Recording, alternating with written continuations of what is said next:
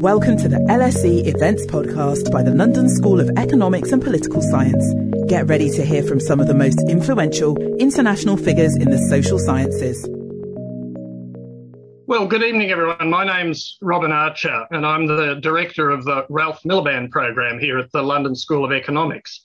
And I'm very pleased to welcome you on behalf both of the Ralph Miliband program and of the LSE's International Inequalities Institute, who are jointly sponsoring this event, to the event this evening on global tax justice in the 21st century. Now, as many of you may know, activists and scholars have been working together in a kind of global tax justice movement for many years on these issues. But recent calls by high-profile political figures, people like President Biden, people working in the OECD and so on, have brought a new spotlight to this issue. And so we wanted to bring together a panel to consider the opportunities and the challenges that are now facing the global tax justice movement, both in the global north and in the global south. And we've got a great panel to do that. I'm going to just quickly introduce each of them for you. So our first speaker is Alex Cobham. Alex is the Chief Executive of the Tax Justice Network and a founding member of the Commission for Corporate Taxation Reform. He's worked at Oxford University, at Christian Aid, at Save the Children, as well as at various international organisations, UNCTAD, the World Bank, and so on. And he's been the co-creator of some important indices, including the Corporate Tax Haven Index. He's recently published a book about illicit financial flows, and that, I believe, has just come out with Oxford University Press. Our second speaker is Jayati Ghosh.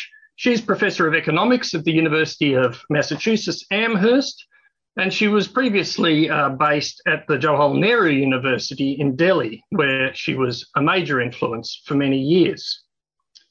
Her research has won prizes in a number of countries and also from international organisations like the International Labour Organisation, the United Nations Development Programme and others.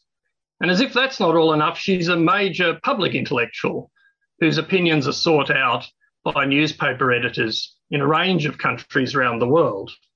And she's a notable contributor to the important current affairs magazine in India, Frontline, where she's long had a column. Our third speaker is Arun Advani. He teaches at the University of Warwick, where he's the director of the Centre for Competitive Advantage in the Global Economy.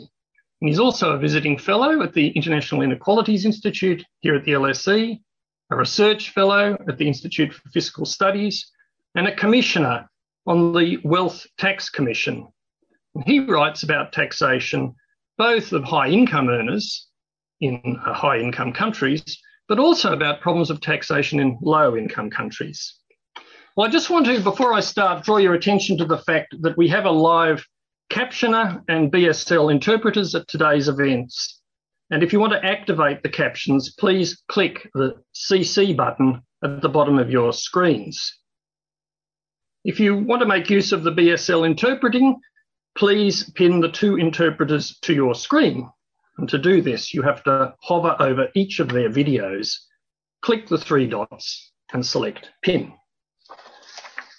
Well, our panel are going to each speak for about 15 minutes, and then we should have a good half hour for questions and discussion. If you have questions, do please put them into the Q&A, and we'll try to choose a range of them to put to the speakers at the end. But first, before I call on our speakers, let me just ask you all to sort of metaphorically join me in welcoming our speakers and our panel today. So we're going to start with Alex Cobham, then have Jayati Ghosh, then Arun Advani, in that order. So Alex, can I turn to you?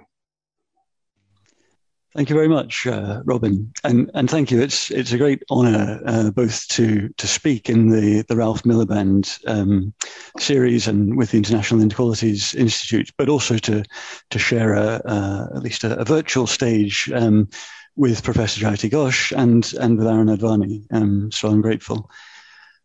I'm going to share some slides, and I will talk through in a sense, the state of tax justice globally, as we would see it, and perhaps leave other speakers to focus on particular areas. Let's see if this works. I hope it does. So what I'll do is I'll talk through, first of all, the 4 R's of tax, which is really the reason why the tax justice movement says that tax matters, why we think tax matters. It's not just about revenues, but rather more than that. And then talk about where we are today. What is the state of global tax justice in the 21st century?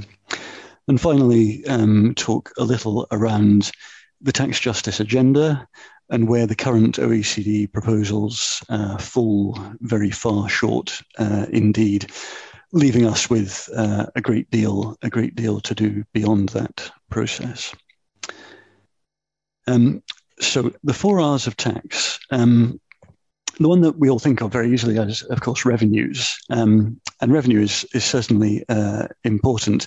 There are other ways governments can fund themselves, but over time, revenue turns out, tax revenue turns out to be the most sustainable and independent source of funding. Now, to get ahead of myself, the state of tax justice, if you want one number for it, is this. $483 billion is what we estimate the loss to be in revenues each year, so almost $500 billion due to the cross-border tax abuse of multinational companies shifting their profits to dodge tax, and of individuals hiding their assets and income streams offshore. I'll talk more about where that comes from and how we might interpret that a bit more later, but to give a sense of it, the revenue losses and the underlying movement of profits and of income streams constitute a first-order global economic distortion and problem. This is not small beer. The second R of tax is redistribution. Again, we often think of tax as redistributing from the rich to the poor, at least we hope it does. In practice, tax systems play a part in that, but it often isn't as big a part as we hope for a whole variety of reasons.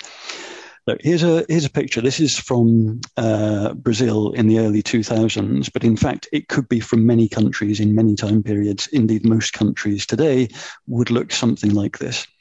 What this shows us is the distribution of direct taxes by households.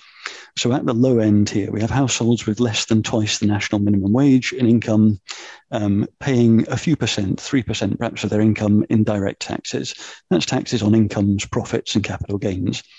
At the top end, households with more than 30 times the national minimum wage in income are paying perhaps 10% of their income. So this we might think is a good progressive schedule of taxation.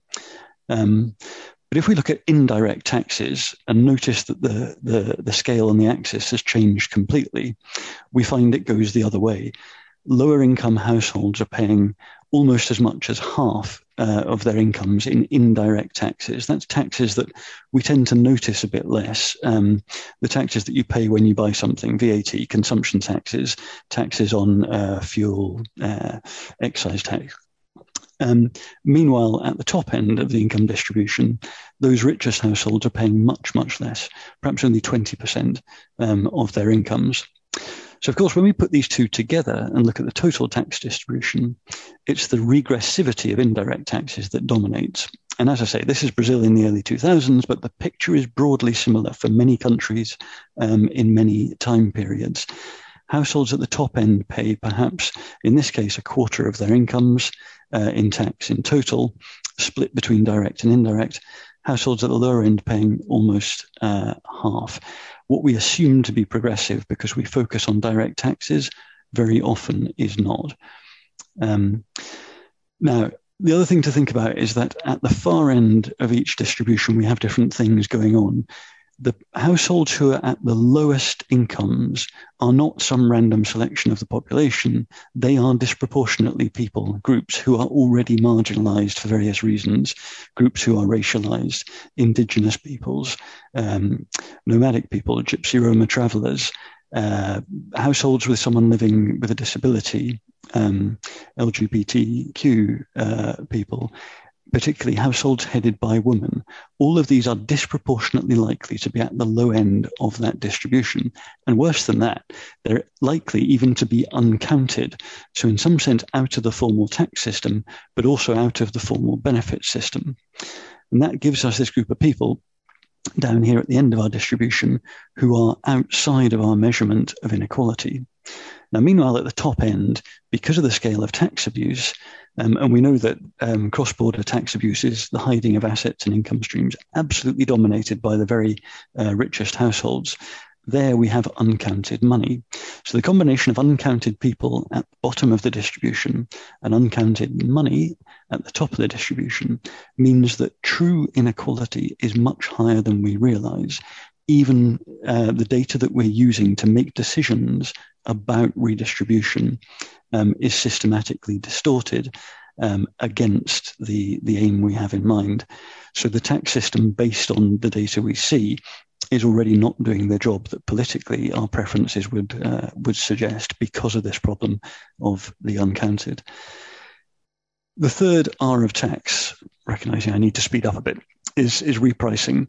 If we don't have effective tax systems, we cannot effectively change the prices of public goods and bads.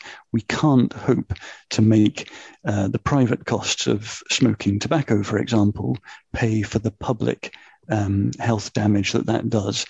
And thinking about the climate crisis, we cannot hope to use carbon pricing or the pricing of other emissions as a way to deal with our own bad behavior if we don't have effective tax systems. So repricing is the third and important R. But perhaps the most important R of tax is the one we always tend to overlook, representation. You know the American Civil War cry, the cry of independence rather, no taxation without representation. So it turns out, in reality, it's the other way around. There's really no effective political representation when we don't have good taxation systems. Almost the only thing consistently associated with improvements in the quality of governance, with reductions in corruption, is the share of tax in government spending. When governments are more reliant on tax revenue, they are more responsive to their people. This is why tax is the glue in the social contract. It's what makes states respond to people. So when we don't have effective taxes, we don't have effective states. They don't have the money to spend to meet public needs, and they're not representative anyway. So even what they do spend tends not to be doing what political preferences would suggest. Tax makes it all work when it works, and when it doesn't, nothing works. So back to that question of representation of whom in this picture, it's the households at the low end who are paying more of their income in taxes, but importantly, less of their income in direct taxes, who have the least sense of tax citizenship. Because it's direct taxes, it turns out, for individuals are the ones that hold you into this social contract. That's when you feel like government is spending your money and you want to hold government accountable. Indirect taxes like VAT that we notice much less are much less important in driving that relationship. So the people at the lower end of the distribution are not only paying more of their income in tax, they're getting less back, less of a sense that the government is accountable to them. So we drive political inequalities as well as economic ones by having bad tax systems. Okay, the state of tax justice then is the reason why we have bad tax systems, and this is in high-income countries as well as low-income countries. Because we don't deal with the international issues of cooperation, and we don't prevent countries behaving badly, acting as tax havens, we end up being much less able to do good taxation in our own countries, in particular to do direct taxation of incomes and profits and capital gains. We cannot see the wealth, we cannot see the income flows, and so we don't tax them properly. What does that look like? You can find that in all these tools we've developed at the Tax Justice Network. The Financial Secrecy Index tells you which the biggest secrecy jurisdictions driving illicit financial flows and corruption that others suffer from.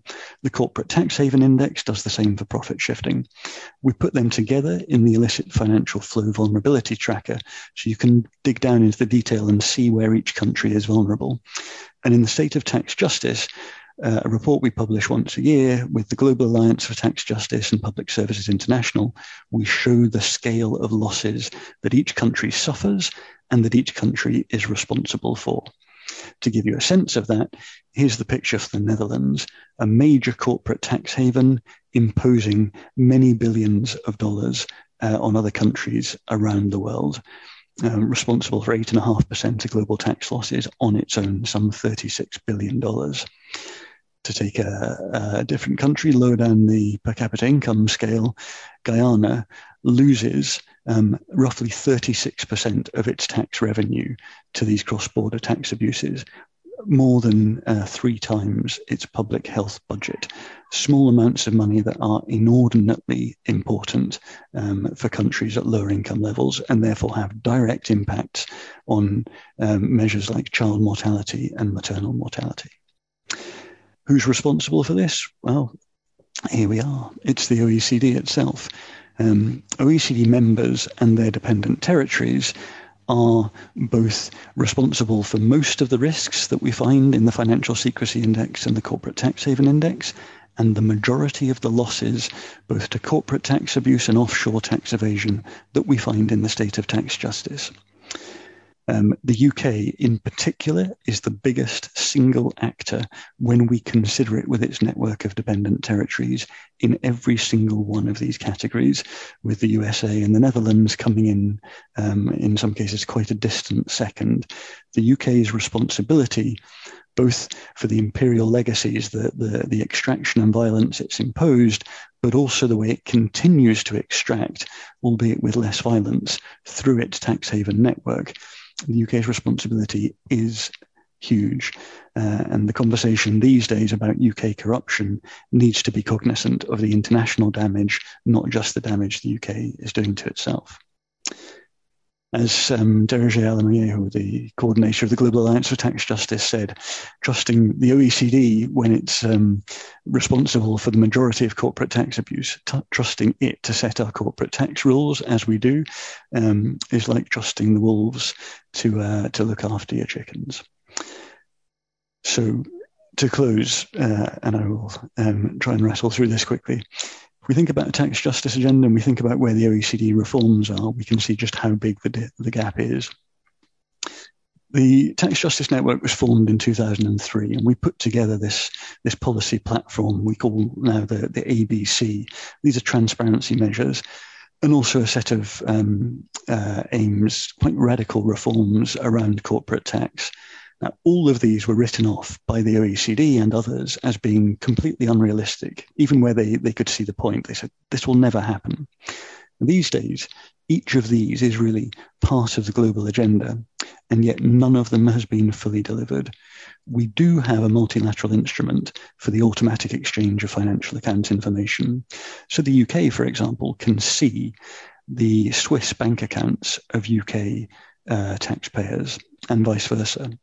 But Malawi can't see either because they're not allowed to receive this information. So there's a further injustice, even where we've got progress there. On the B of the ABC, beneficial ownership, increasingly now we do have public registries to tell you who's the warm-blooded human being behind a company or a trust or a foundation or a partnership and so on. But not yet across the board, and certainly not in the UK-linked territories and many other countries still. Country-by-country reporting, a measure we proposed, has moved forward. We now have an OECD standard, but the data is held privately by tax authorities. And guess what? Most lower-income countries do not get to see that data which is crucial to understand the profit shifting that multinationals are doing.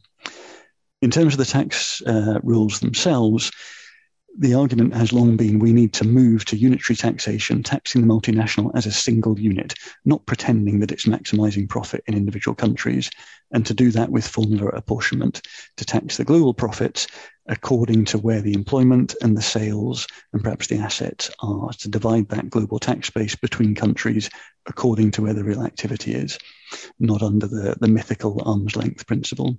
And finally, a minimum effective tax rate, so that even where you can shift profits, the effect, the incentive to do so is minimal. So how far has the OECD gone on these tax rule changes? The ambition has been there since 2013. The G20 told them we want to better align taxable profits with the location of real economic activity. But so far, there's been precious little progress. The first process from 2013 to 2015 delivered almost literally nothing that worked, other than country-by-country reporting, which hasn't still been made public. Now, the process that began in 2019 gives us some possibility. A Pillar 1 that was intended to go beyond the arm's length principle and introduce unitary taxation to make profit shifting much harder.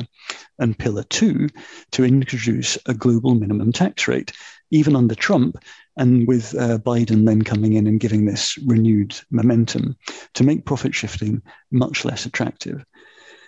The problem is, what we've got now is very far from that ambition. In Pillar 1, instead of talking about apportioning all the profits of all major multinationals, we're only looking at a very small percentage of the profits of barely 100 multinationals.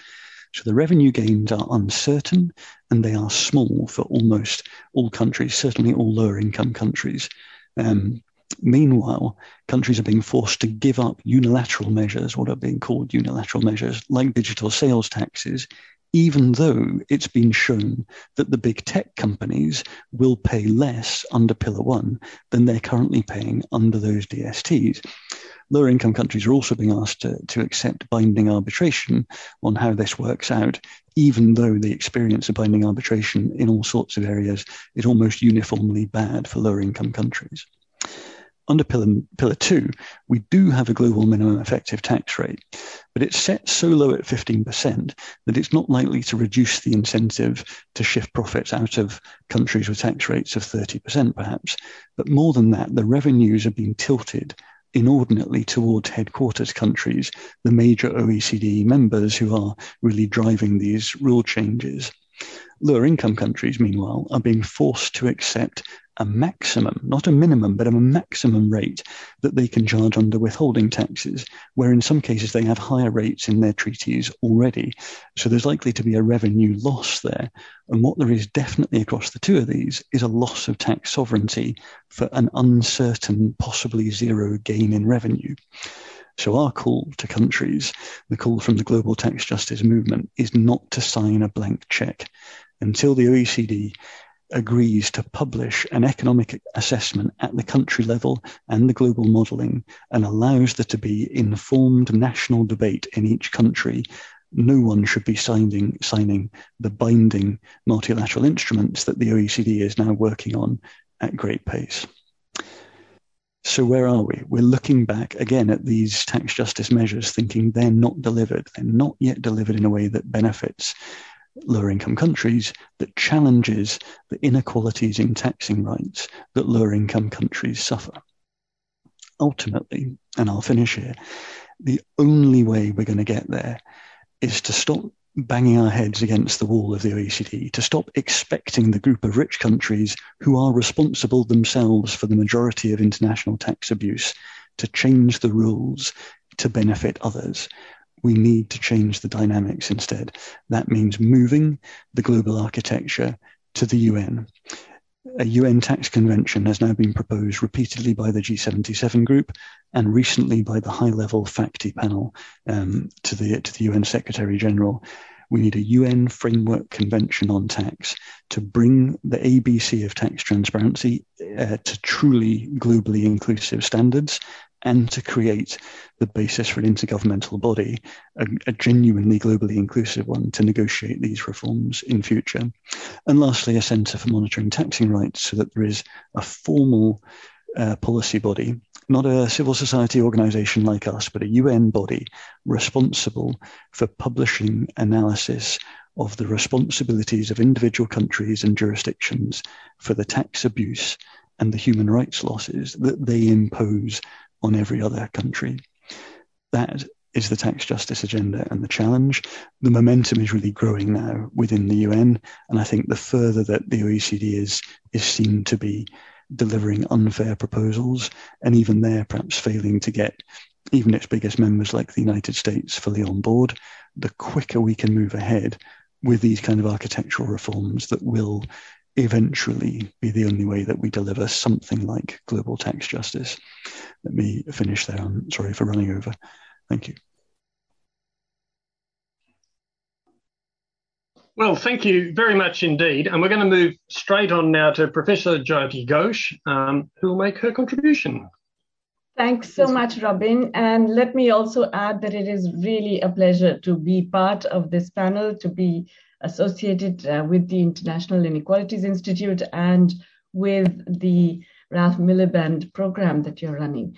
And I'm also really grateful to Alex because he's actually provided this brilliant overarching sort of summary of the state of play. So what I'm going to say is really in the nature of footnotes to that discussion rather than any new stuff. But let me specifically move to, excuse me for a minute while I just sort this out. I have to move to the first slide, don't I? Here we go. Yes. So I'm going to actually take up just one of the issues that Alex raised. And there are many, many important issues, particularly with regard to the global asset register and preventing individuals from moving, the high net worth individuals, as they're called, the extremely rich, from moving their money across the globe and so on. But let's just look specifically at why it's so important. You know, in this post-pandemic period, as you will see from this slide, what's absolutely shocking really is can I make this the slideshow? Yes.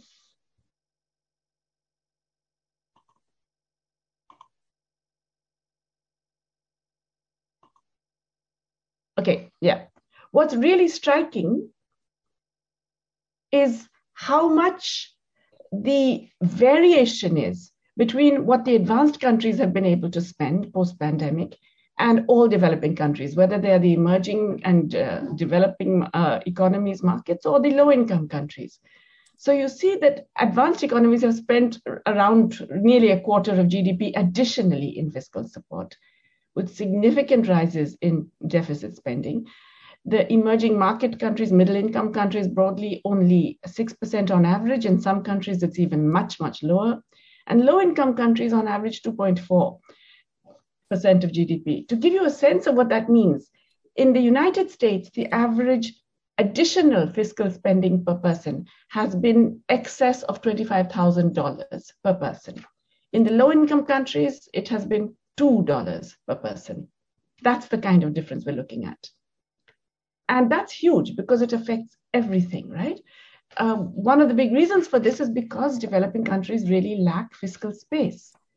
And as Alex has already identified, and I'm just adding here, one critical reason for this is the tax avoidance, which is losing huge amounts. Just developing country governments an estimated $240 billion per year because of this shift, particularly of corporate profits to tax havens. So I'm not even getting into the extremely wealthy playing around and moving their money to tax havens, but just large corporations who are supposed to have open accounting and enable governments to tax them, shifting that much.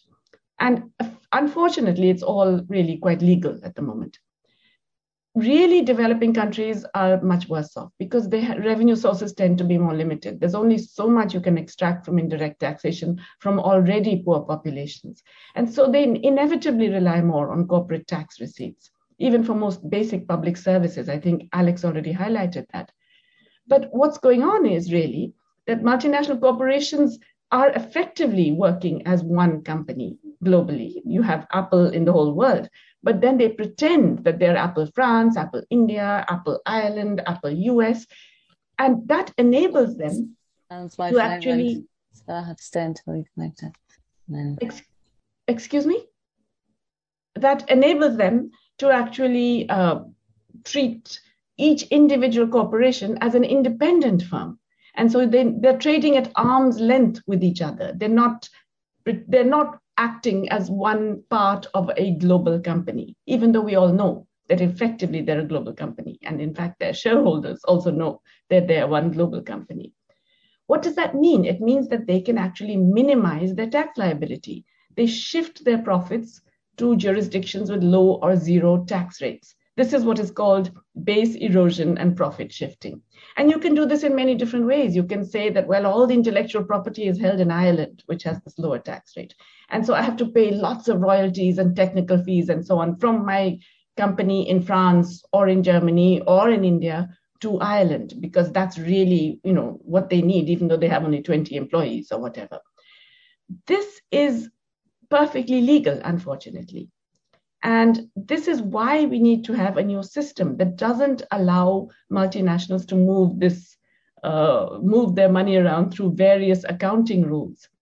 Now, it also means that the rules are skewed in favor of rich countries, because even if a lot of the production and the sales and the employment happen in developing countries, the home country tends to get the biggest share of the tax from global profits. Now, of course, all of this is then accompanied by this tax competition. Globally, we have seen corporate tax rates have fallen by more than half in the last 30 years. And this has actually made things even worse for developing countries. So what can we do? I am a member of an independent commission on the reform of international corporate taxation, which has been suggesting two things, both of which are really quite easy to do when you think about it. One is to have a minimum global tax rate. And we've suggested 25% because that's the median of the current international tax rates. That's really in the middle of tax rates that has half of the countries tax higher, half tax lower. But even the United States in early 2021 proposed a tax rate of 21%. Either of these would make a huge difference. But another important aspect is what we've called unitary taxation of multinationals, with what is called formulary apportionment. That is to say that every country gets a share of the global taxes from a particular international company. What's the principle behind this? It is to say, well, listen, if the company is one company, tax it like one company. Don't tax all these individual companies separately, because that's what's enabling them to get away with this. You tax a company according to its global profits, not whatever profits it's claiming to make in your own country. And how do you estimate that? According to a formula. You estimate that this is my share of the global profits of Amazon or Apple or whatever, according to the sales in my country, the employment in my country, the capital employed in my country. Okay, so you have a formula. Let's say a certain proportion will determine the share that you will get of the global profits. And then you tax at the same rate that you're taxing your national companies. In other words, all you're doing is saying that the multinational corporation must be paying the same taxes as a domestic company. It's a perfectly legitimate and fair principle. And in fact, it's already operating. The United States, because state governments have taxation powers, they actually use this same principle for their taxation of corporations. So it's not something which has fallen from the sky. It's already operating in the United States. So what has happened on this? Alex talked about this, about how this was earlier something that was completely derided by the OECD. But then eventually, through a lot of pressure, they brought in what they call the inclusive process for base erosion and profit shifting. Okay, and it began with just OECD members. They brought in other developing countries mostly to sit at the table, but really not at the main table. They were kind of sitting around on the side chairs along the walls. 140 countries are currently member of the OECD inclusive process. And very recently, last year, the G7 took a decision on this, which was then ratified by this inclusive framework. And it's based on two pillars, as Alex has mentioned. The first pillar is actually finally accepting this idea of unitary taxation, which, as he mentioned, they were completely opposed to, saying, oh, it's impossible, can't be done, etc. But they have watered it down so much that it's almost ineffective. So first of all, what is the idea? That you don't actually tax all the profits. You only tax some weird notion of residual profits. So what are residual profits? They're all the taxes, they're all the profits above 10%, which are supposedly routine. What on earth is that? What do you mean routine profits? Which corporate taxation system in the world does this? Separates routine and residual and only taxes residual. No one does this. all corporate taxation is based on the total profits. So this is bizarre. But then they say only 25% of those residual profits are going to be subject to this unitary taxation idea. So imagine, first of all, you're saying only companies that are making more than 10% profits, which of course then they can fudge their books so that they're not making more than 10%. Then of that, only a quarter of that would be subject to this unitary taxation.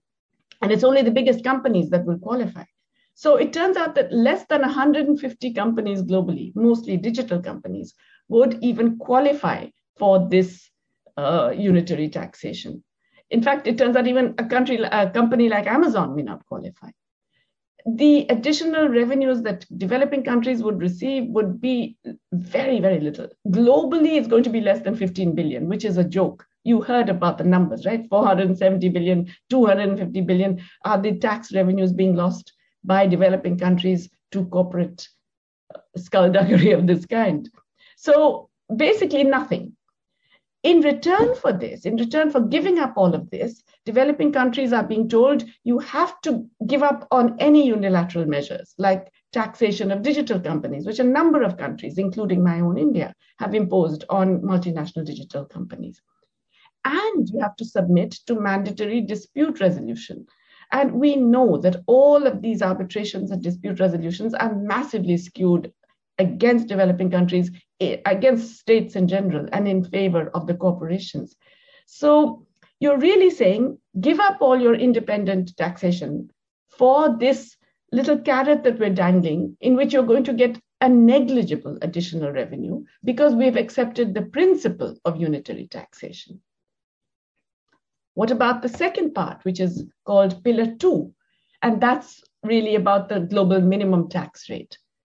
Again, we had asked for 25%. The USA originally proposed 21%. But now the compromise is for only 15% effective minimum tax rate. Now, that's really ridiculous. That's close to tax haven rates like Ireland, which gives 12.5%.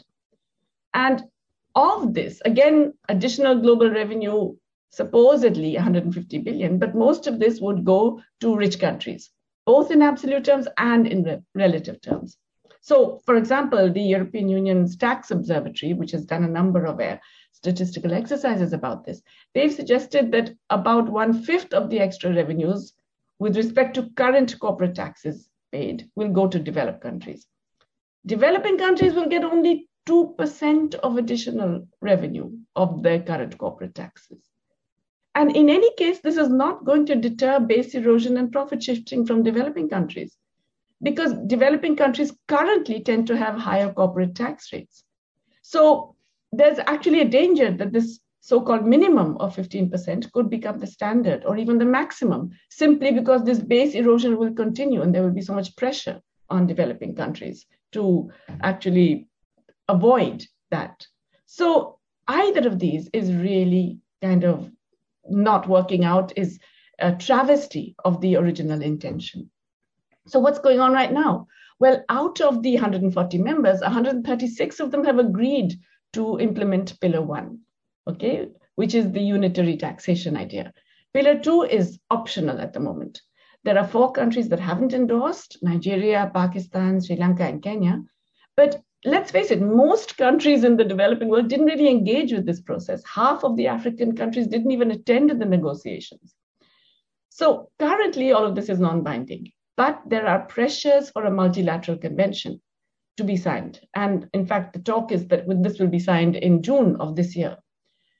Until that convention is signed, developing countries still have the power and freedom to walk away and to undertake national or unilateral measures like digital taxation that will give them more revenues and are easier to implement.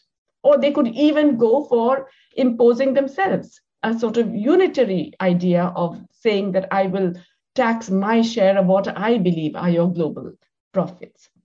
But the minute you ratify this multilateral convention, it becomes legally binding. And it's difficult to escape. And let's face it, these tend to have a very long shelf life. So countries that agree to it will effectively agree to give up their taxing rights for at least the next 30 or 40 years. And as I've mentioned, there's hardly any gain in terms of more tax revenues. So how do we move forward from here? How do we stop this from becoming a disaster instead of a potential way of really making multinationals pay their fair share, pay the same as domestic companies? All of this has been happening at the level of the executive, governments, negotiators, administrators, and so on. And let's face it, it reflects the lobbying power of multinational corporations. We now know there's tremendous pressure on developing countries to sign and ratify this multilateral convention. What can stop it? Legislatures can stop it. They can scrutinize what they're being asked to sign. And basically, you shouldn't be signing a blank check. You should not be saying, well, all right, we'll give up all our taxation rights because we might get this additional 1%, 2% in tax revenues. And we will not actually use any other powers in future. Because ratification requires legislatures to be involved.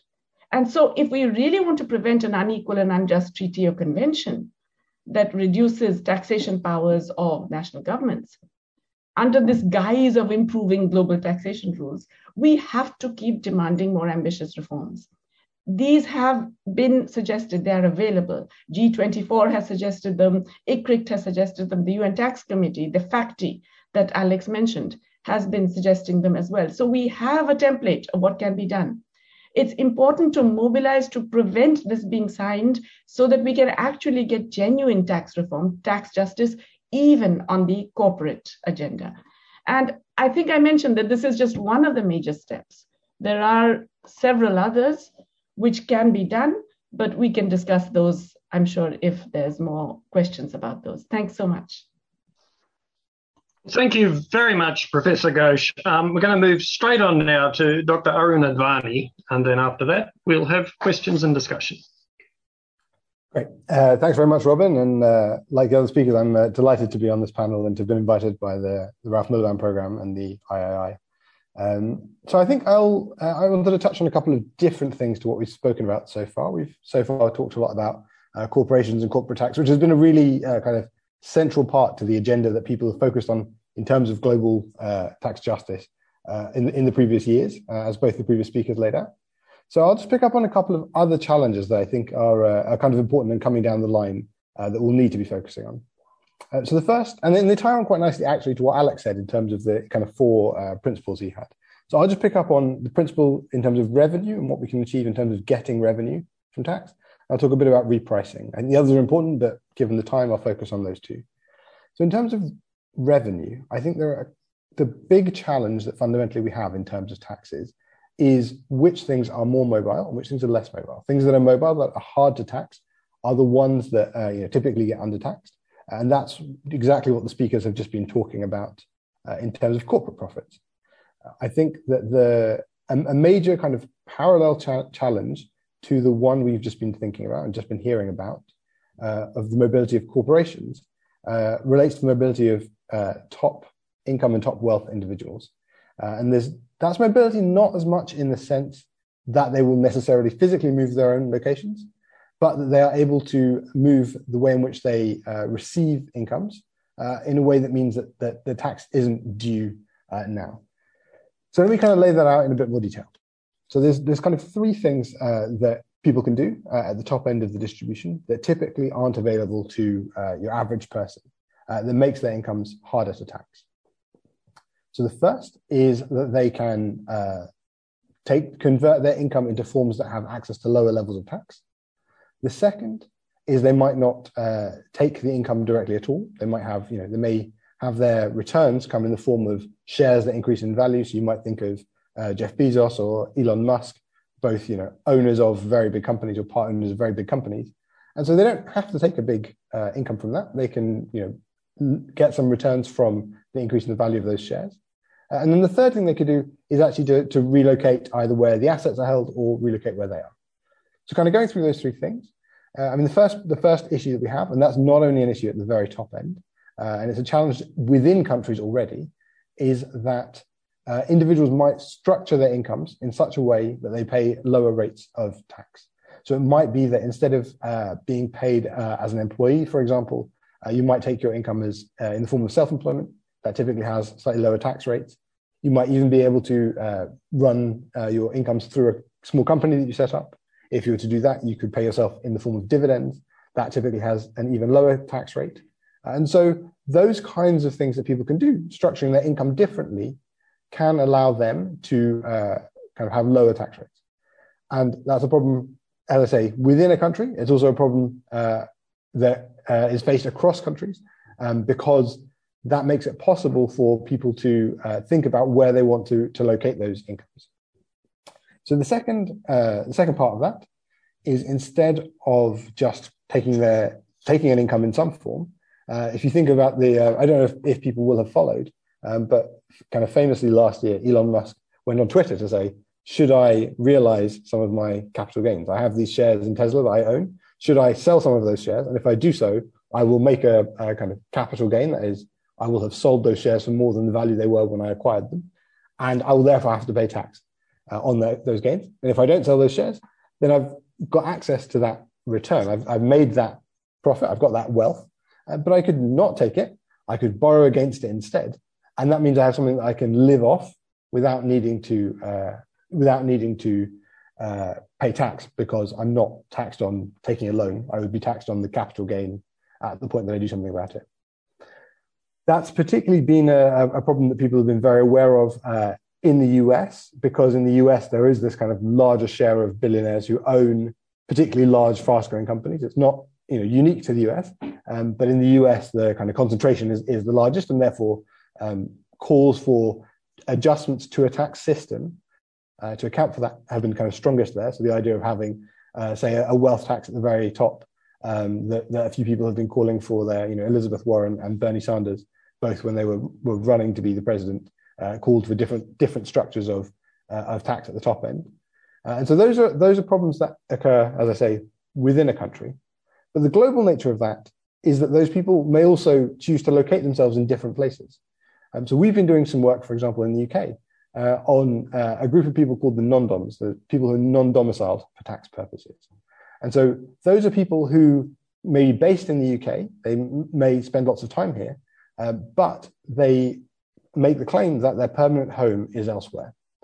And as long as their permanent home is elsewhere, they're able to benefit from, depending on how long they spent in the UK already, particular benefits of having lower tax rates on wealth that they hold abroad. And so that encourages them to store their wealth in other jurisdictions so that it's not taxed in the UK. And depending on where they store that wealth, it may not be taxed there as well. So this international mobility aspect creates a kind of key, a kind of crucial challenge when we're thinking about global tax justice. That's completely in parallel to what we've just been discussing for firms, for corporates, but that's also relevant at the individual level. So that's one set of challenges that are distinct from what we've just been hearing about.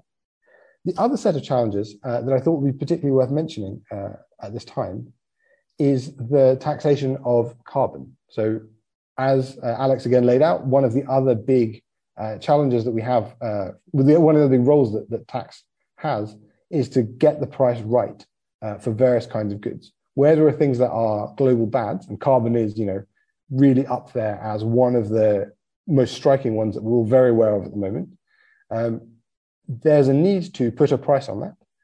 And again, there's a need for that price to be determined in some global sense, because if you were to say that particular individual countries put a price on carbon domestically, what that does is to allow, for example, corporates who are producing something to base themselves undergoing that production in countries where there isn't that carbon tax, and where they will therefore be able to benefit from not paying the tax rate on the carbon. So this is what's sometimes described as carbon leakage. Now, there are things that countries and groups of countries can do to tackle this. So the European Union at the moment has proposals for what they've called a carbon border adjustment. Essentially, the idea is they will calculate, in some sense, how much tax should have been paid on some carbon that's being imported into the EU. For example, you might import, some company might import some steel, and they'll say, well, you're importing it from such and such country that doesn't charge you anything, and we would have charged you this carbon price.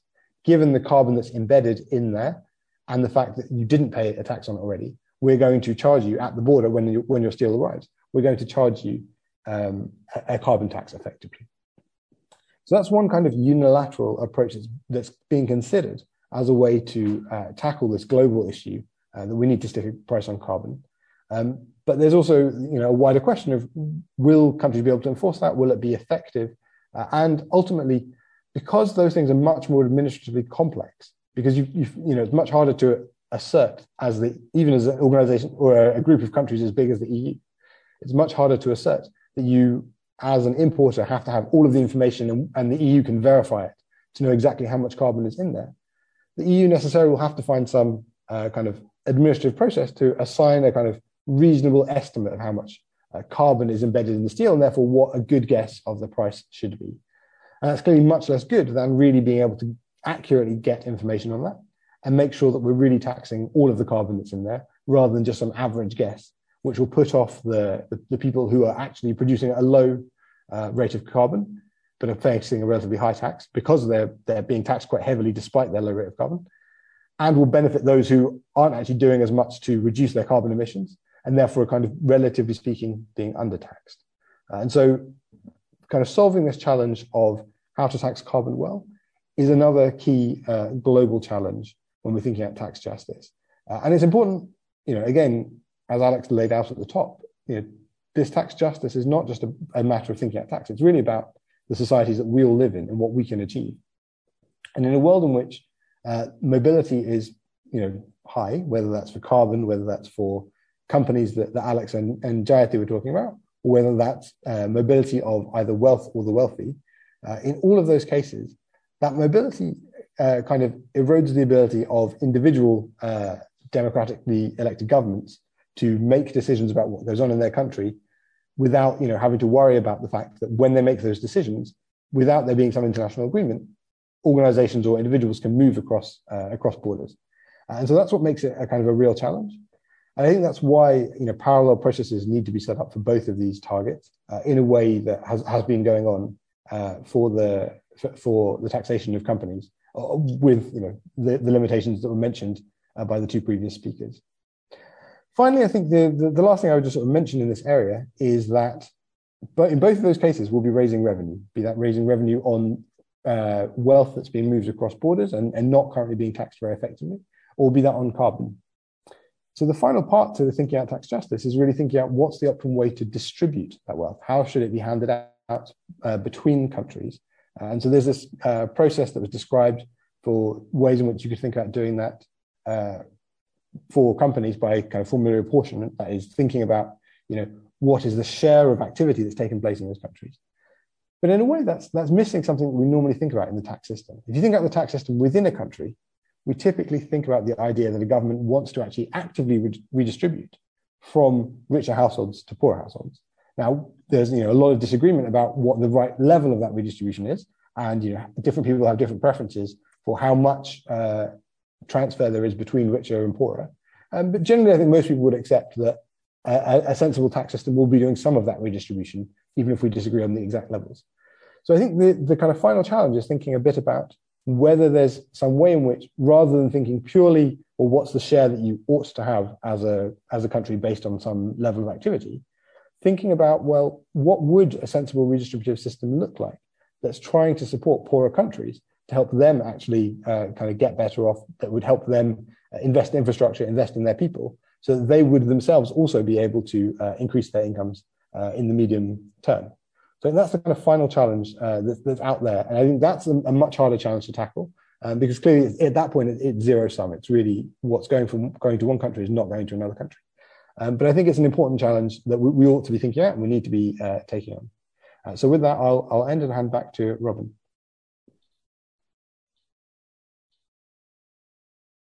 Well, thank you very much. Thank you to you, Arun, and thank you to all our panelists.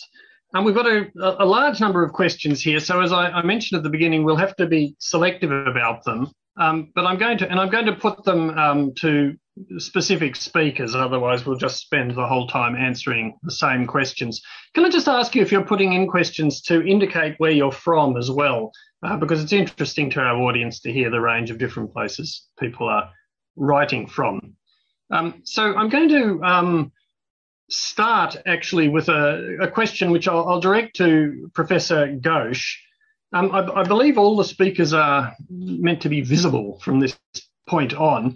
This is a question from D.T. Cochrane, who refers to an economist, Dean Baker, who has suggested that taxing market capitalisation for publicly traded corporations rather than taxing profits would be a better option.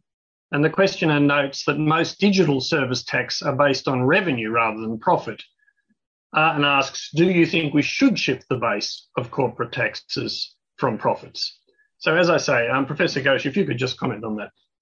Sure. So, there's no reason for the two to be contradictory, to tax either one or the other. A tax on market cap is really a tax on your assets. It's a wealth tax. It's similar to other wealth taxes. It's quite interesting to me that people say, oh my God, we cannot possibly have a wealth tax, when everybody pays property tax without batting an eyelid. And that is a wealth tax. Right? So, in other words, it is possible to have wealth taxes, both for individuals and corporations, independent of an income tax, which is a floor tax, which is a tax on how much income you receive. And those are profits. So I'm totally with Dean in going for a tax on market cap, especially at the very high rate, not for every company, but for very, very high market cap corporations. A small proportion of high market cap companies, in addition to having a profit tax, because a profit tax is an income tax. Of course, there is the other point that it's really easy for companies to manipulate their profits. You can always deliver a lower profit rate through various juggling. It doesn't only have to be base erosion. You can count in all kinds of other things as costs, which are not necessarily so, and so on. Even so, there are ways to combat that. The reason why countries have imposed a sort of turnover tax on digital companies is because they have no means of establishing the profit, and because that's a simple way of getting some return from these companies who are all effectively paying zero tax in your own jurisdiction. So the reason why you have a tax on sales of digital companies, on turnover, is because that's the only way you can access it, really. You can't today, without some more broad agreement on a unitary taxation, get into the issue of can we tax our share of their profits. Thanks very much. So I'll now direct the next question to Alex Cobham. This is a question from Jim Davies, who asks, who notes that many developing countries have tax incentives to promote investments, and asks that if, due to these incentives, the effective tax rate is less than 15%, will those revenues go to the parent company? And how should you avoid this scenario? The questioner goes on to ask, is there any research work on this at present? This is a really important question.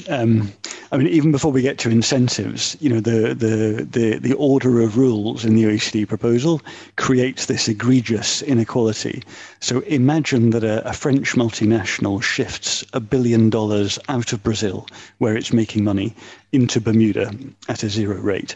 So the basis of the rules would suggest that $150 million, 15%, has to be paid on that $1 billion of profit. Who gets it? Not Brazil, where the activity took place, where the profits were made, but France, because they are the headquarters country.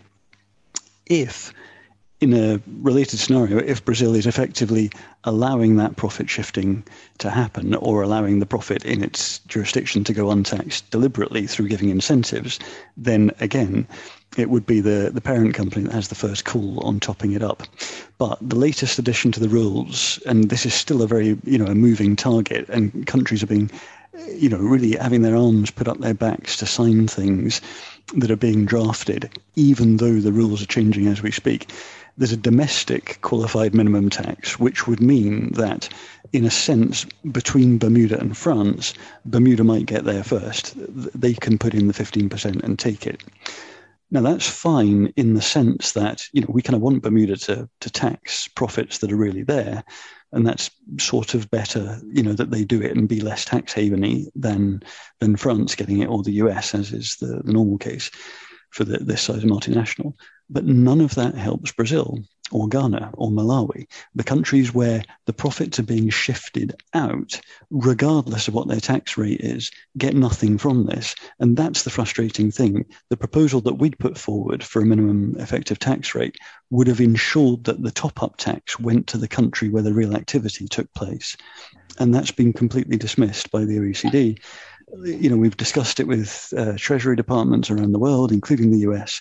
People get it technically, but they're not willing, those countries with the power, the headquarters countries, are not willing to give up what will be a disproportionately great taxing right in favour of lower income countries.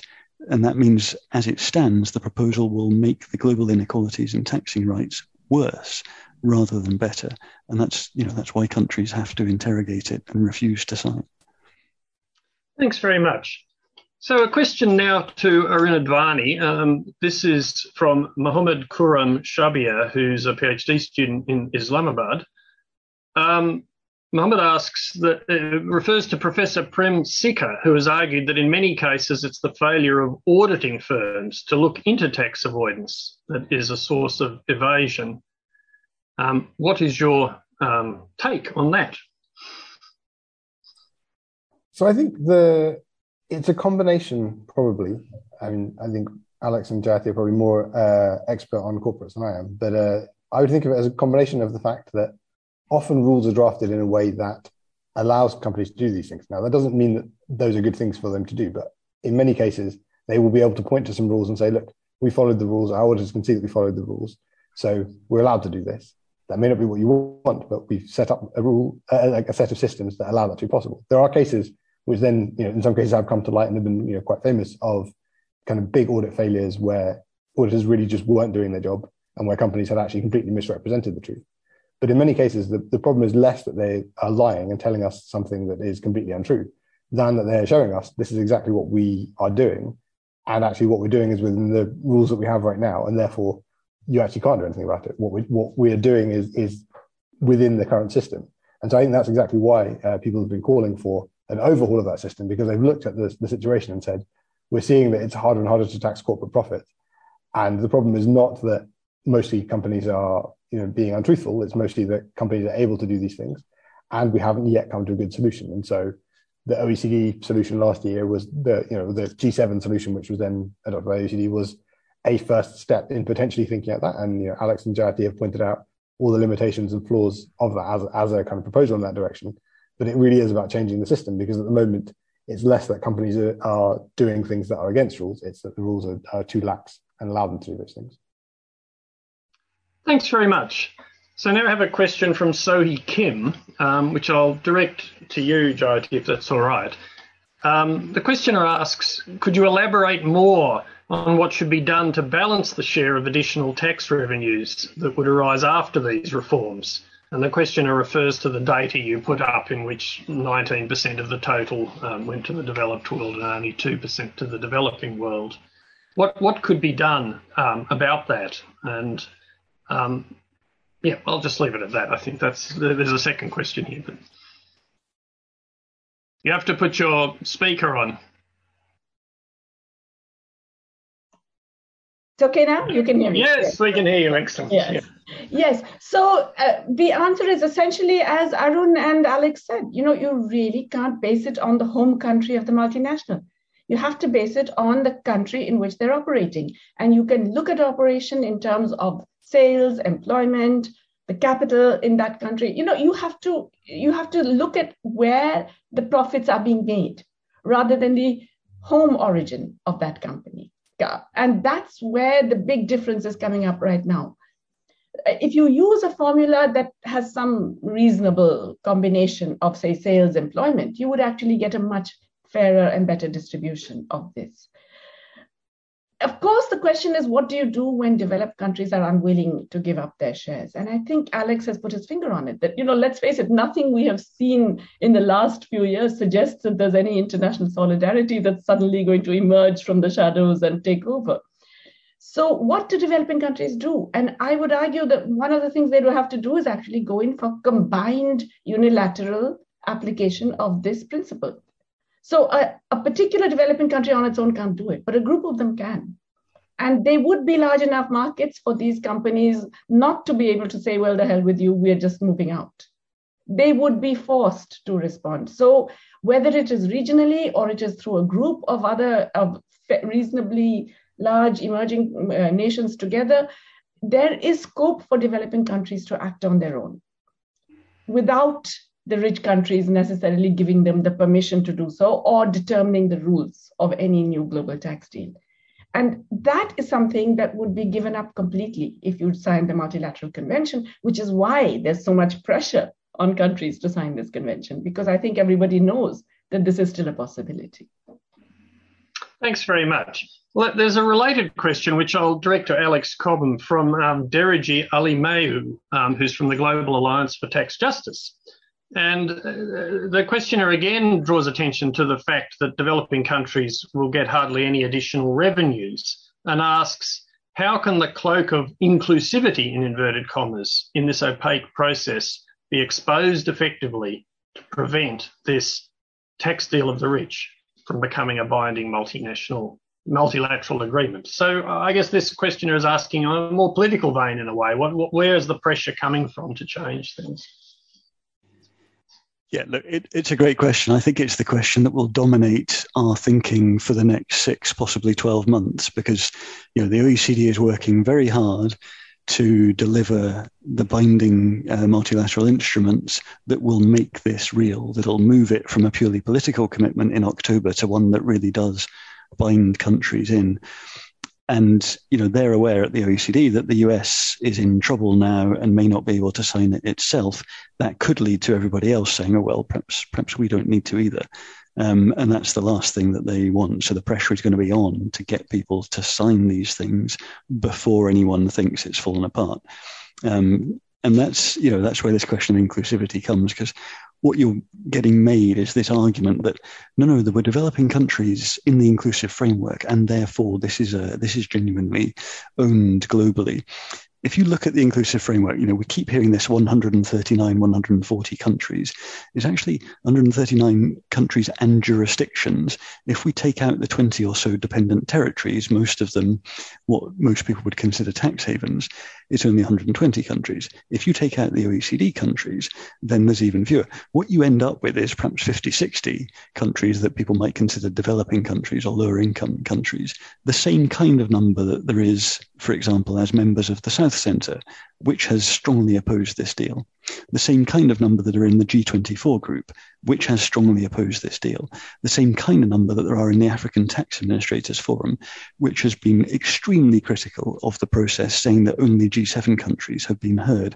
So if you want to talk about whether there's developing countries support for the OECD, there clearly isn't. There's much more opposition.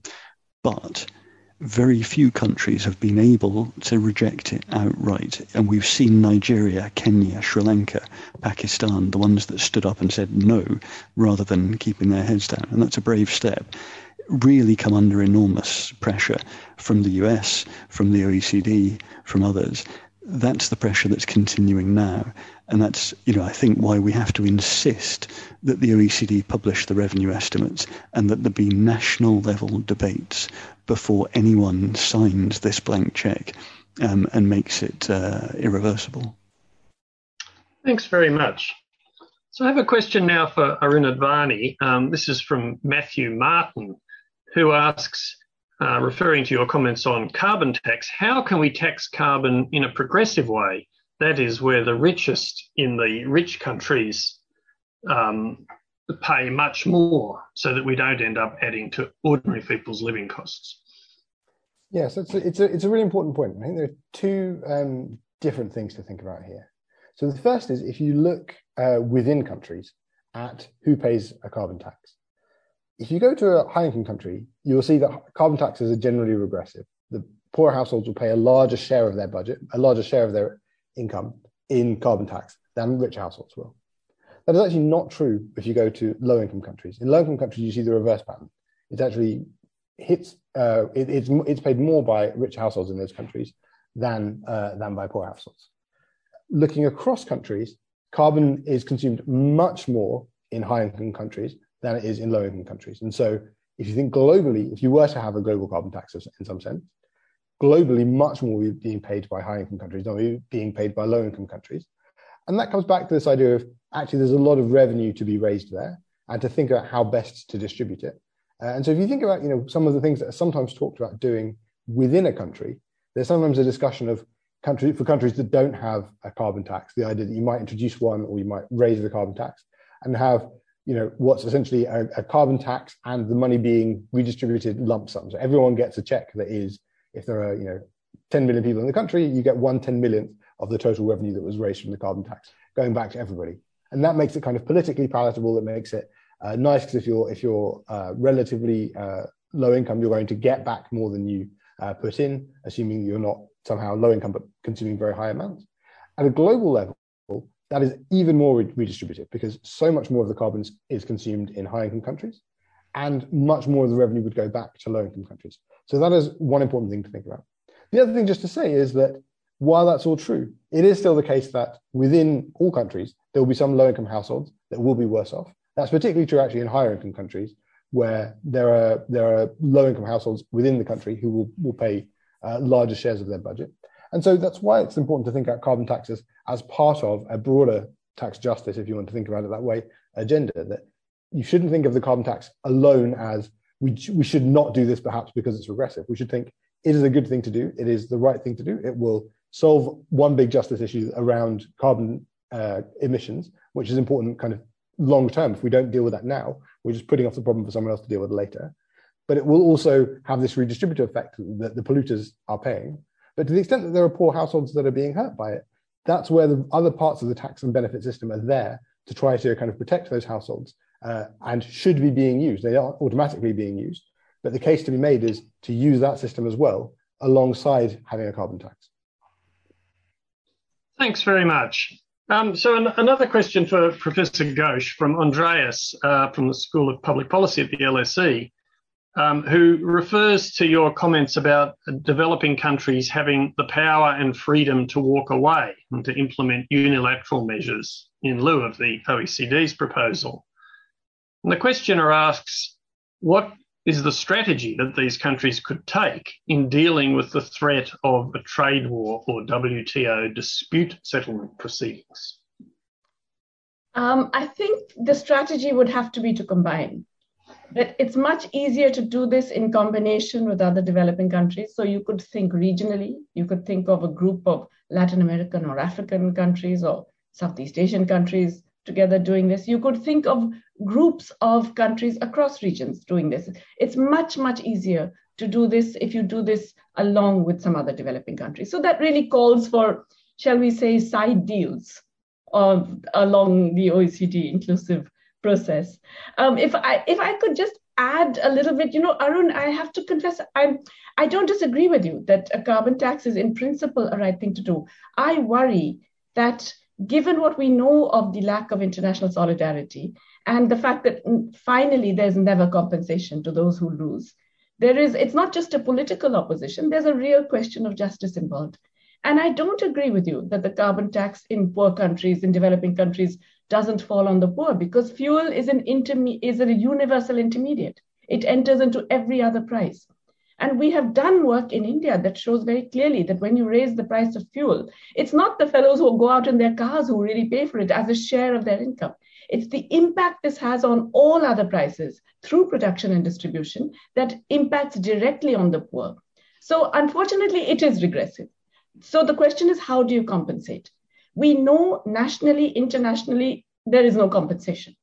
So until we can put clear mechanisms that will force the compensation, I would be really wary of a carbon tax. Final point, I think the border adjustment carbon taxes that are being thought of by the Biden administration and others in the European Union, these are pure protectionist measures.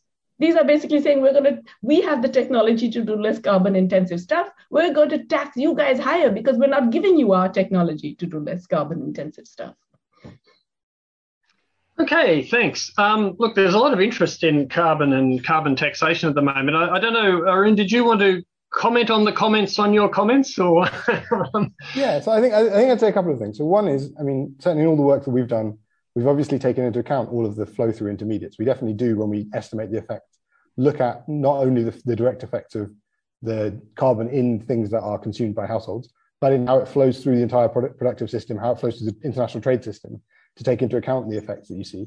And when you look, whether you look at Ethiopia, whether you look at Ghana, whether you look at Colombia, you look across countries, you see kind of consistently that carbon taxes in low-income countries and middle-income countries are not regressive in the way that they are in high-income countries, where they clearly are regressive.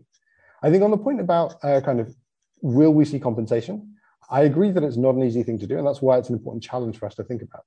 But I think the risk is that people who are interested in seeing a tax justice and a wider justice agenda think, well, we may not get enough compensation here, so we won't do it, and fail to realize that in a world in which we don't do something about carbon, what we'll end up doing is creating other problems, and the people who will be harmed by those problems are the poorest. It's not that what we get to do is have the world that we live in today, or we get to live in the world we live in today, but with a carbon tax. Where we are in 10 years' time is either in a world that is significantly harder to live in because the kind of climate change problems that we've been seeing continue to worsen, and that's worse for everybody, and it's particularly hitting the poorest households and poorest countries hardest. Or we get to choose to try to do things to abate that, and even if they aren't great for poorer countries, which we hope we would do things to deal with, not dealing with climate change now will actually hit those countries harder. And so that's the comparison that we need to be making. All right, thanks. I mean, there's so many questions here. I'm going to move on. I'm going to take a question from Donna Carmichael, a PhD student here at the LSE, and if I can direct it to you, Alex. And the questioner asks, tax avoidance and tax evasion behaviours of large corporations, they say, can be linked to Friedman's theory of shareholder value maximisation. And they ask, do you think that corporate tax behaviour will change as a result of the rise in shareholder value maximisation? Is there a role for responsible business practices? It's a good question. It's a good question because the premise is wrong in a useful way. The reason that investors with trillions of dollars of assets have, in particularly the last 5 years, increasingly allied with the labour movement and the broader tax justice movement to demand that the country-by-country reporting of multinational companies is made public is not because there's been an enormous expansion in the socially responsible investment proportion of investors. It's because hard-nosed investors understand that this is valuable for them. What the evidence shows, firstly, there's not a fiduciary duty to reduce your taxes. That's worth saying on the legal side, which used to be claimed by companies. But more importantly, perhaps, the evidence shows that when companies lower their effective tax rate, this is listed companies on the FTSE 100 as the main piece, when they lower their effective tax rate, shareholders do not get a higher return. It doesn't go through to shareholders, but instead they face higher risk. Now, why is that? It seems to be because the way that companies achieve a lower effective tax rate is by being more opaque in their practices and by taking higher risks. And every now and then you get caught. But even if you don't get caught on the tax side, the behaviours that you're doing are not in the interest of shareholders. The benefits, such as they are being captured by the executives or wasted on bad investments. The effect is that shareholders are now increasingly aligned with tax justice in demanding this data be public because they know that reducing the aggressive tax behaviour of multinationals is good for shareholders, just as it's good for workers who can see what the profits that are arising in the country where they work is, and just as it's good for the rest of us whose public services depend on some greater measure of tax compliance. So, it's all good news, except that the companies and the big four accounting firms continue to resist this data being made public. Even though they now have to produce it for the tax authorities under the OECD standard, they don't want it made public. Not because there's any compliance costs, that argument's gone too, but simply because they know if it's in the public domain consistently, that 40% of their activity is in the UK and 40% of their profits end up in the Netherlands or whichever set of countries are involved here, they will be under pressure every year to reduce the degree of abuse, which is, of course, what the rest of us want and need. Okay, thanks. Look, we've got a little bit more time. I'm just going to ask if you could have relatively concise answers now so we can try and get in a couple more questions before the end. First, just to Arun, can I just quickly give you a question from David, who's an A-level student here in London. We're always very pleased to have A-level students asking questions in the audience, as we often do. And it's a question about the UK, and the questioner refers to the fact that during the global financial crisis of 2007 and 8, government expenditure was lowered. Tax and government expenditure was lowered. And they ask, was this a wrong decision? And did it arguably widen the divide between the rich and the poor? So I think many people said with foresight, and certainly everybody, I think, at this point agrees with hindsight, including people who were involved at the time, that it was the wrong decision. It was the wrong decision because it actually slowed down kind of return out of that recession. And so it was bad for that reason. But also at the same time, the other thing that really widened inequalities was not only that we stopped kind of supporting poor households through the benefit system, it was also that the very low interest rate period that we had after that led to big increases in asset prices. And that benefited people who held assets and didn't benefit those who didn't. And so that led to the value of the wealth that's held by people who have wealth going up a lot. And those who didn't have wealth didn't benefit from that. And that's the impact that you see on wealth inequality. Thank you. And it was admirably concise as well. So now I've got a question for Professor Jayati Ghosh. It's from Amy Burgess. And the questioner asks, could you comment on the trade-off for low-income countries of low tax on foreign companies in exchange for job creation and employment? So this is often discussed in the public realm, this sort of question. What do you say about this? Well, I would say, first of all, where's the job creation and employment? Which country has been, most of the countries that have actually experienced job creation and employment through foreign investment in the recent past have been those who've had Chinese investment. Let's be clear on that. It's not been the big multinationals putting in. Global value chain involvement has generated less and less employment for developing countries over the last 10 years. So the idea that you have to lower your tax rates to attract the investment that will create employment is actually very, very outdated. It hasn't happened in this century. So we really have to think about what exactly we're doing. If we want foreign investment to generate employment, you have to put conditions on that investment to make sure that it is of the kind that will generate employment. If you just want to attract foreign investment because you think it will make you look good to other investors and maybe by some miracle one of them will generate employment, that's a different ballgame. I think we have to get out of this assumption that foreign investment is automatically going to give you more employment. It doesn't. Thanks very much. Well, we're getting near the end. I'm just going to ask the same question of all three of our panelists now before I make some final comments. And if I can start with Alex, then go to Arun, then Jayati. And the question is simply this. Are you at the moment in a more optimistic state about the potential for global tax reform, or are you not? And if so, why? Good question. I am very pessimistic about the OECD process, but I'm actually feeling quite optimistic about the global prospects because, in a sense, the egregious inequality that the OECD process represents and would further impose has begun finally to politicize this question.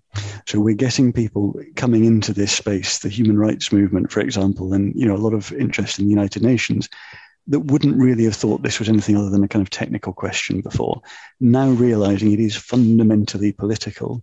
And if they allow it to go through in these skewed forum at the OECD, it will have significant impacts on the prospects for effective statehood of most or many lower income countries. So that gives me cause for optimism. I think the campaign this year not to sign a blank check has the potential to move the politics of tax within a number of countries too. And perhaps one day even the OECD member countries might realize that they themselves have some reparations to make in this area. Thank you. So, Arun. I think on the prospects for taxing carbon better, I'm optimistic. I think we're, partly because we're so far from better right now that getting better is the easy step. But I think it's also something that's become, of such importance and such so many citizens in so many countries are aware of the issues and are calling for change. And it's still the case that politicians are lagging. But the fact that citizens in so many places think it's important to do means that at some point the politicians will be forced to follow. How good that system is internationally is harder to kind of get at. As Jayati said, I think the hard part will really be the bit where it comes to not just introducing the taxes that are needed, but working out how you divide up the pie. And everyone at that point will want their biggest share of the pie. On the prospects of taxing kind of mobile people and mobile wealth, I'm probably less optimistic. I think that's hasn't been focused on as much, and I think it's much harder, I think, there to get an agreement around things, and the kind of vested interest there will kind of have a lot more say and be a lot more involved in trying to stop anything happening. Thanks very much. And finally, Professor Jayati Ghosh. Thank you so much, Robin. I agree with both in some fundamental ways. So I am optimistic, like Alex, in the sense that I think there is much greater citizens' awareness and upsurge about these issues than there was even a few years ago. I think also G7 legitimacy is at an all-time low, which is a good thing globally, because the period of the pandemic, the vaccine inequity, the obscene protection of intellectual property rights, all of that has really undermined the legitimacy of the G7, who persist in thinking somehow that they still rule the world, but they don't. So I think that is going to play a role in perhaps creating more alliances of developing countries. I think within developing countries, we are reaching such extreme inequalities internally that there is bound to be more popular upsurge, which I hope will spill out in positive ways. Where I'm pessimistic is in time. We are dealing with very, very urgent questions, not just extreme inequality, but extreme climate change, as Arun has been talking about. And we are not going anywhere near the kinds of things that are required to deal with it at all effectively. So I'm a little pessimistic about how much time we have to make these progressive changes. Listen, thank you all very much. I mean, I think we've had a really interesting panel here. We've heard about the importance of tax policy, not just for economic inequality, but also for political inequality. We've had a good rundown about what's on the table at the moment from the OECD and the different pillars of that, those proposals and the strengths, but mainly the weaknesses of them. And we've heard also about the importance of individual social mobility and contemporary questions about carbon taxation. Perhaps a thread that runs through all the contributions is the fact that while new principles are gaining headway, the actual implementation of them is producing a number of unintended consequences and perhaps also intended consequences, which are a cause for concern. So let me leave you now, thanking again our speakers, Alex Cobham, Arun Advani and Professor Jayati Ghosh, for a wonderful evening and an excellent debate. Thank you very much. Thank you. Thank you. Thank you for listening. You can subscribe to the LSE Events podcast on your favourite podcast app and help other listeners discover us by leaving a review. Visit lse.ac.uk/events to find out what's on next. We hope you join us at another LSE event soon.